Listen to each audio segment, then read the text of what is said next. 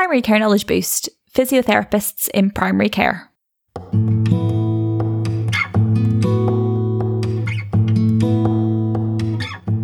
Hello and welcome back to Primary Care Knowledge Boost. This is the next in our chats with some of the wider members of the primary care team. Yeah, and today we're speaking to physiotherapists Judith Dawson and Joanne Roberts. They're both senior physiotherapists and they've got leadership roles. They tell us about their careers to date and fill us in on how physiotherapists are integrating into the primary care team more and more. It was another absolutely fabulous chat and we hope you enjoy. Would you like to first of all introduce yourself and then give us a bit of a background about what you do? Okay, so my name's Joanne Roberts. I'm currently a clinical lead physio over at Trafford and Altrincham and seconded to help with the implementation of the new R's roles. So I'm Judith Dawson. I'm a physiotherapist who works in primary care and also in a clinical and assessment treatment service, which is an interface service. I've been a physiotherapist for 32 years and have spent an awful lot of time working with musculoskeletal problems and have a real interest in working in primary care and being at the beginning of a patient's journey rather than at the end, which is often where physiotherapists end up. So that kind of diagnostic initial assessment side of things is where your interests lie. Yes, definitely. Lovely. And then can you talk to us about how you became a physiotherapist, the decision and the training and things like that? Yeah, so I became really interested in physiotherapy around about the age of 13.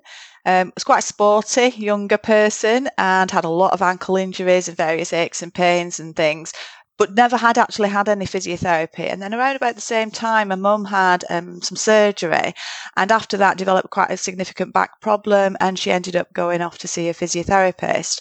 And she just came back with a comment of, that looks like a really nice job, might be something that you'd enjoy. Yeah. And it just sparked a bit of an interest. So that's how I ended up sort of doing the right A-levels and applying for physiotherapy.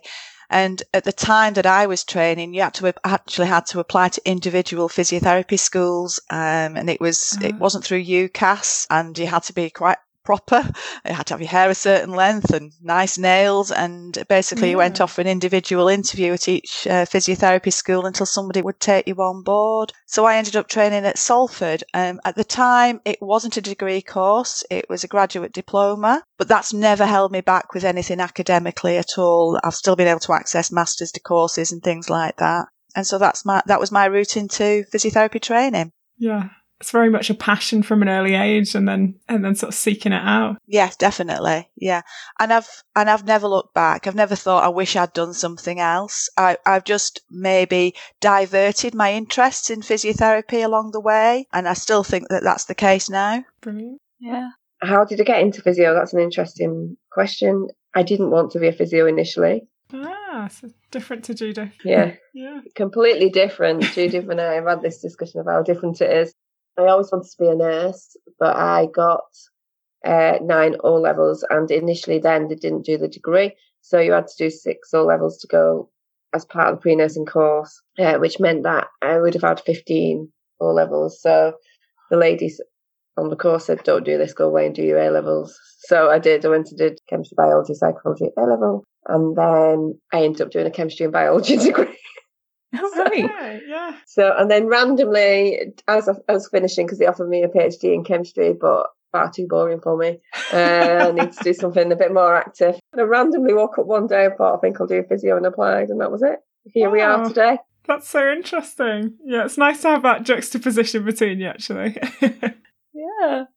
And how did your route then compare to what physiotherapists would have to go through now in terms of training? They would still go through traditionally choosing A-level in these sort of science subjects, and then they would go through the UCAS process to do an undergraduate degree. And what about you, Judith, then? So from whenever you trained to kind of where you're at now, what's your career been like? What does it look like now? Well, my first job was a rotational physiotherapist where I spent a lot of time working in medicine. So I spent a lot of time working with respiratory problems and had quite an interest in neuro as well, particularly like treating stroke, but felt that I wasn't getting a broader experience of acute conditions. So I moved and stayed within that rotational post to a different trust where they had broader experience and different specialities. and stayed rotational, but becoming more senior and taking on more autonomy and sort of seniority in managing other physiotherapists for probably about 4 to 5 years. And then I started to recognise that my skills were very much more towards MSK and musculoskeletal practice generally. And an opportunity came up in the very early 90s where some GPs became fund holders and they wanted physiotherapy in-house. Now, it's very different from a first contact job, but I was working in GP practices in the early 90s offering in-house physiotherapy, which is not the same as a first contact practice job, but gave me a very early exposure to working within a different team in a primary care setting. So helping sort of the receptionists know where to refer patients to, working with GPs, going knocking on doors and saying somebody's come in with a sore knee, but actually they've told me today they're having problems with bladder control, and being able to quickly have conversations. And I also had the experience of GPs coming knocking on my door saying, somebody's come in and they've got a groin problem and I don't really know what it is. Can you come and have a look? And so that collaborative working started in that. And that went on for quite a few years until fund holding was deemed to be not good value for money, and it then just filtered out again. So at that point, we started in the late 90s looking at waiting times in orthopaedics. And I then became what was known as an orthopaedic physiotherapy practitioner, working on a tier 2 project to reduce waiting times in orthopaedics. Amazing. What a journey. Yeah. Yeah. So that gave me a different scope of practice. So I wasn't working as a physiotherapist at that point. I was starting to take on diagnostic skills. So I went on lots of master's level courses. I learned how to do request imaging, interpret imaging. I did an injection diploma so that I could inject patients. So we were looking at the waiting list and thinking that is not a patient that's going to need orthopaedic surgery.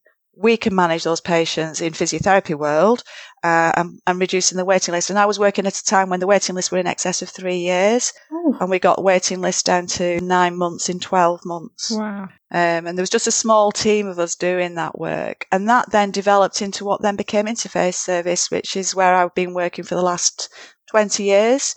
And then started to specialise off into primary care. So stopping patients coming into the secondary care environment and catching them at the front door.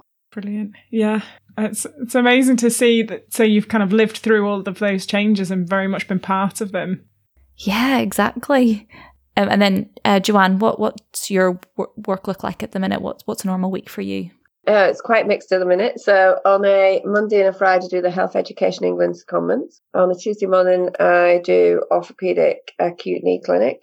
On Tuesday afternoon, I do clinical supervision and meetings. Wednesday morning, I'm setting up first contact practitioner implementation for Manchester Foundation Trust. And then on a Thursday morning, that's when I supervise the staff and have the main staff meetings. And on a Thursday afternoon, I do a tier 2 service, which is whereby we assess patients, see if they need any investigations or just decide on the complex management plan as opposed to a physio assessment. And on a Friday is my Health Education England day. Wow. Yeah. And what about your week, Judith? What's your week like? Yeah, mine's very similar. It's all over the place. I start off my week, I actually have an independent practice as well. So I start off the morning on a Monday in independent practice, and then I go over to my clinical assessment and treatment job where I actually mentor a trainee MSK CATS clinician. So do some supervision, and then I run from that into a new patient clinic. So it's very much a clinical day.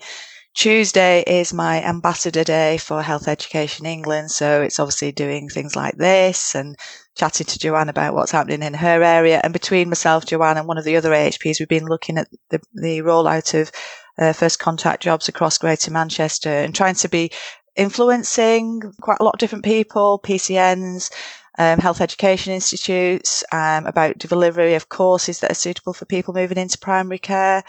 And influencing really what structure first contact should take across individual areas. Wednesdays is a very similar day for me. And then at the end of that, I go off back to my independent practice because I still like being a physiotherapist. I enjoy the challenges of diagnostics, but actually I still like the rehab side of it. Thursdays is my first contact day. So I spend that day sort of in a primary care MSK hub. So at the moment, because of COVID, we're not going out into the actual GP practices. Obviously, there's been a lot of restrictions put upon us for that. So we're in a hub, and it's a telephone triage clinic. So we don't know what patients are going to be presenting with, and we've got to remember these are being care navigated by telephone by a receptionist. So we've had anything from spinal tumours to infected knees to DVTs to simple back pain. So it's very varied and it's really quick. I mean, we do our appointments in 20 minutes, which is very tight for us in physiotherapy land. But it's just about manageable. It's a big learning scope working in primary care when you've had 45 minutes in a secondary care model. But yeah, it is doable. And then Friday, I'm back in a clinical assessment and triage clinic, which is doing diagnostic workup and referring on to orthopaedic surgery if necessary. I just think it's so amazing. It really shows you how varied and wide the physiotherapy role can really be, and also the leadership roles that you guys have taken on as well. It is really impressive. Now, a couple of times we've alluded to first contact practitioners so far. I think it's probably worth just maybe having a quick chat about what that actually means, particularly in the setting of primary care, because I know that I'm not really fully aware of what it might mean. So that could be helpful if you don't mind. You don't go into first contact practice work early in your career. You've got to have had an established rotational experience first, and you need at least 3 years working in musculoskeletal so that you're working at level 7 in your core subject. And when you move into primary care, you're very much seeing the patient at the first point of contact, and the only signposting will probably have been from a receptionist. So you've got to be very vigilant to the fact that somebody might present with what appears to be a musculoskeletal problem when they ring up to book an appointment. But when they turn up, it could be anything. So you need to have a really quite broad experience, and that's where your early years come in to help.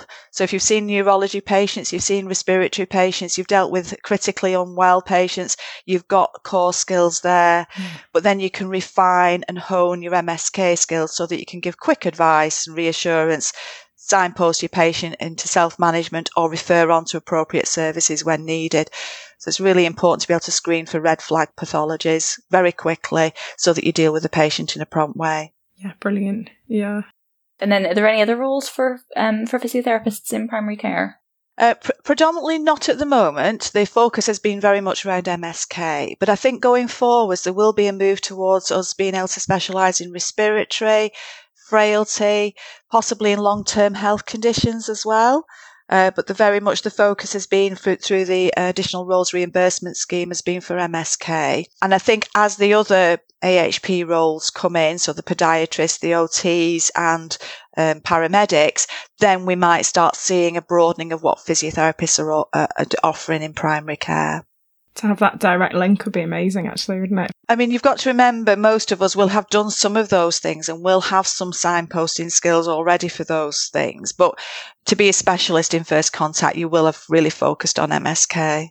Grand, that does make sense. And thinking about those junior members coming into primary care from physiotherapy backgrounds, what do you think some kind of top tips for them? Anything for them to be aware of? Don't rush there, I'd say. Get your basics right. Try and find out what you don't know. Maybe do some observational experience and then apply once you've done that, and make sure that you've got a good supervisor when you do get there. Yeah, sort of having that wide scope for sort of differential diagnosis and casting the net quite wide when you're the first contact that someone's having. Yeah. I was just had a quick question there, Judith, about you said they should have a good supervisor whenever they join primary care. Who can supervise physiotherapists? Well, fortunately, Health Education England have now brought out a roadmap to practice for people working in primary care, and this is stipulates that a supervisor has to be an accredited supervisor. So there is a course for people who are already working as first contact practitioners who have a master's degree or are advanced practitioners to be accredited supervisors, and then they will go on a register with the Centre for Advanced Practice so that you can identify somebody that's in your locality that can supervise you. And that person will work you through over a period of time, developing a portfolio or supervising you in practice, so that you can be accredited yourself as a first contact practitioner. And we've also, as AHP ambassadors, been working with the health education institutes and developing some master's level modules so that there'll be an academic route to get that as well. But you will still need supervision in practice. And again, you'd be using those accredited supervisors for that. Brilliant. So having both of you trained in physiotherapy and caring for patients from that perspective, there must be areas that you think sometimes some of the other primary care clinicians probably don't appreciate or might not know, obviously, as much as you about. So it's a great chance for some learning for us. Is there anything we can kind of just focus on briefly today to have a quick run through? Any pearls of wisdom that you could share with us? John, do you want to go first? Yeah, okay. So I thought I would talk about arthritis management and OA knee particularly as a broad question, because obviously there's lots of clinical areas we can focus on. So from a knee perspective, we were saying for arthritis, it's about making sure that you're looking at holistic management and not just treat the knee symptoms. Arthritis, as we know, can affect quality of life, mood, ability to work.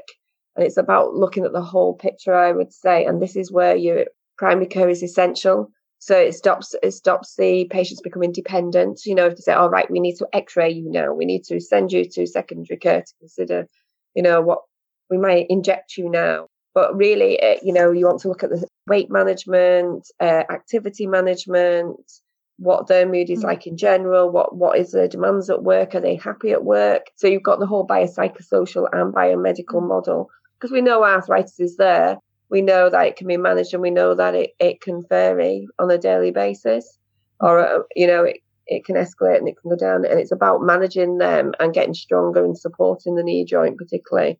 Because it's a significant weight-bearing joint. The population is getting bigger, comorbidities will get bigger, and people will work longer. So we need to be able to support them to stay in work and increase their quality of life. So, you know, FCPs in practice can talk about fit notes when they've done the training. They can talk about what they can do to manage at work and keep them in work, and, you know, trying to reduce the episodes of knee pain. Trying to look at weight management. We know for a fact it's a significant weight-bearing joint. We know with every step that 4 times your body weight goes on. And, you know, going upstairs, 10 times your body weight goes on your knees. So people always say, well, I can't exercise as much because of my knee pain, which I completely understand. Yeah. But we also know that exercise itself doesn't make you lose weight necessarily. It makes you fitter. Yeah. Okay. What makes you lose weight is a balance of your dietary intake for your dietary use, doesn't it? So important to stress that actually, if you're not as active, then you don't need the same number of calories. And always think the glasses are always full, because your demand on your knees is so high in normal walking. Then, you know, if you lose 2 pounds, effectively you've lost 8 pounds off every step. Ooh, you know, it's a nice way of looking at it. Yeah. So I absolutely, and then immediately the patients are on board because they can see a positivity. The amount of times they hear, oh, I've only lost half a stone, I've really tried. And I just say, well, that's 8 pounds. That's 80 pounds every time you climb your stairs. That's 32 pounds every time you take a step. Yeah. And we invariably know, and as I'm sure Judith will agree, that loads of patients, you know, we don't treat the x-ray, you treat the patient. They could be absolutely horrendous on x-ray, but their pain is significantly reduced because they've lost a stone in weight and they're going back to do the activities they want to do. So I think it's about that and buying them time, and because we know that they've got longevity, haven't they? They're going to live till 90 probably. So I would say that from a quick nugget. No, that's great, John. It's remembering the patient in the disease. I think it's really important. Yeah. It's amazing. Thank you. Judith? Yeah, I wanted to talk a little bit about back pain. I mean, back pain obviously is one of the massive things that turns up to primary care, and you'll see, you know, your revolving door patient on a regular basis with back pain. So one of the things that I was really involved with a few years was implementing the National Low Back Pain Pathway, which was introduced in 2017. And this is making sure that at the point of entry into primary care, the patient is risk stratified. And there's a tool that's integrated into a lot of the online systems called the Start Back tool, which can help score your patient into low, medium and high risk for back pain. And certainly as a first contact practitioner, it's important to do red flag screening, make sure the patient isn't presenting with serious pathology, because even though they might be low risk, they might be oblivious to the fact they've got something really quite serious going on. And similarly, those patients with high risk are not necessarily presenting with anything serious. So it's about making sure that you understand the condition and you risk stratify them. And then as a first contact practitioner, you should be able to manage all those patients that are low risk without any red flags in primary care using a very simple 7 golden rules advice, which is obviously something that came out of the North of England back pain pathway. And then accordingly, you can advise patients on simple management strategies for themselves. Or if they do need interventional treatments, you can signpost them for physiotherapy. Or if they're presenting with something of concern, obviously into the secondary care interface services for investigation and management. I think the important thing is that back pain isn't necessarily serious pathology. 80% of the population will have it at some point in time, and some people will have ongoing problems. And it's recognising that and offering assurances to patients that it is safe to do things and that back pain should not be disabling. You're right, and that Start Back tool is really helpful at giving you an actual measure of risk. I think sometimes it just feels like it's a bit intangible or something whenever you assess back pain, but that's a really nice way of being able to, like I say, stratify that risk to help you as well as help the patient. Yeah, those are really useful sort of orientating points that kind of really get to the crux of both of the kind of areas. So thank you so much. That's perfect. I know the audience will appreciate it as well, I'm sure. Lovely. Any takeaway points from our chat today? Absolutely. Make sure that any first contact practitioners that you employ are at a level that they should be at, and make sure that there is supervision for them, and need to be integrated into the team. They need to be part of that team and be embedded in practice in order to get a two-way teaching environment for your first contact practitioners. I'd reiterate that last part. It's really important that first contact practitioner isn't somebody that you see as somebody coming, visiting, doing a clinic and disappearing, but they are part of your team. They attend your meetings, they offer you training and they go to your training, and they are completely part of your primary care network. Yeah, because you can learn so much from each other, definitely. Yeah. And that's been quite a theme, actually, because we've spoken to a couple of these additional roles now, and that's definitely been a theme that they should be part of your team and they should be coming to meetings. They should know where the coffee room is. They should be treated as any other member. And I think that is really, really important. Massively, yeah. Oh, thanks so much to both of you for putting up with the IT issues and for talking to us today. Oh, thank you. Thank you. So that was a really amazing chat with Joanne and Judith. What did you take away from it, Lisa? I think, again, it's just absolutely loving hearing about all of these different careers and roles and what everybody can do. I was just really inspired by all the work that Judith and Joanne have done throughout their careers and all the different bits that they've been involved in, and just kind of how senior their roles are right now. I think they're really inspirational for younger members of the team.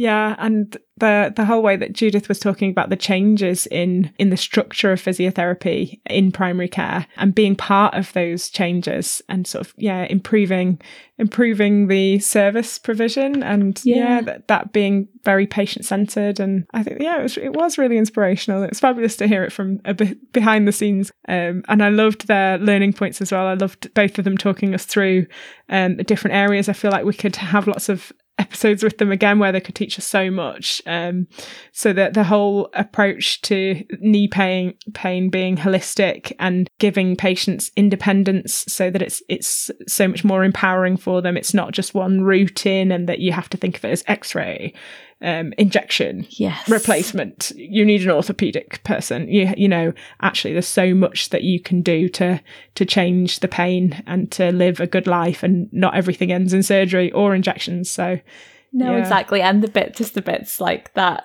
was mind blowing for me about the weight. The fact that just by losing that tiny bit of weight, it's so much less pressure on your knees. And that's a really good way of communicating that, I think, to patients, because it actually puts it into real life terms for how it's going to help their knee if they lose weight. So I thought that was really useful. Yeah, that was amazing. Yeah.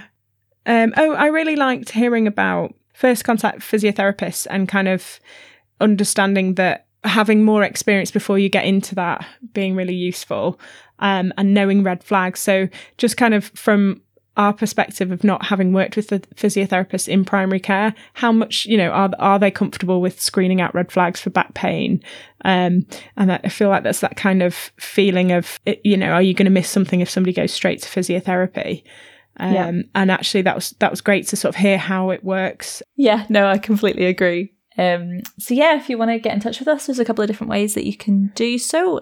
You can send us an email, and our email address is primarycarepodcasts@gmail.com, or you can find us on Twitter, and our handle is @PCKBpodcast. Yeah, and we have a SurveyMonkey link in our episode description, which you can click on and send us some feedback.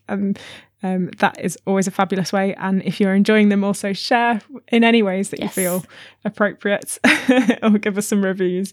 That would be lovely. Till next time. On Primary Care Knowledge Boost.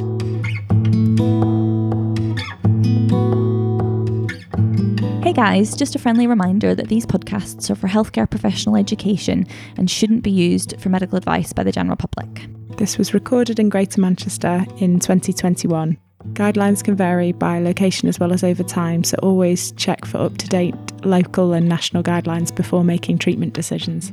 The content is based on our interviewee's opinion and interpretation of current best practice. It's your responsibility to use your clinical judgment before applying or relying on information solely from this podcast. Check out the episode description for full details and any links that we've mentioned in the episode.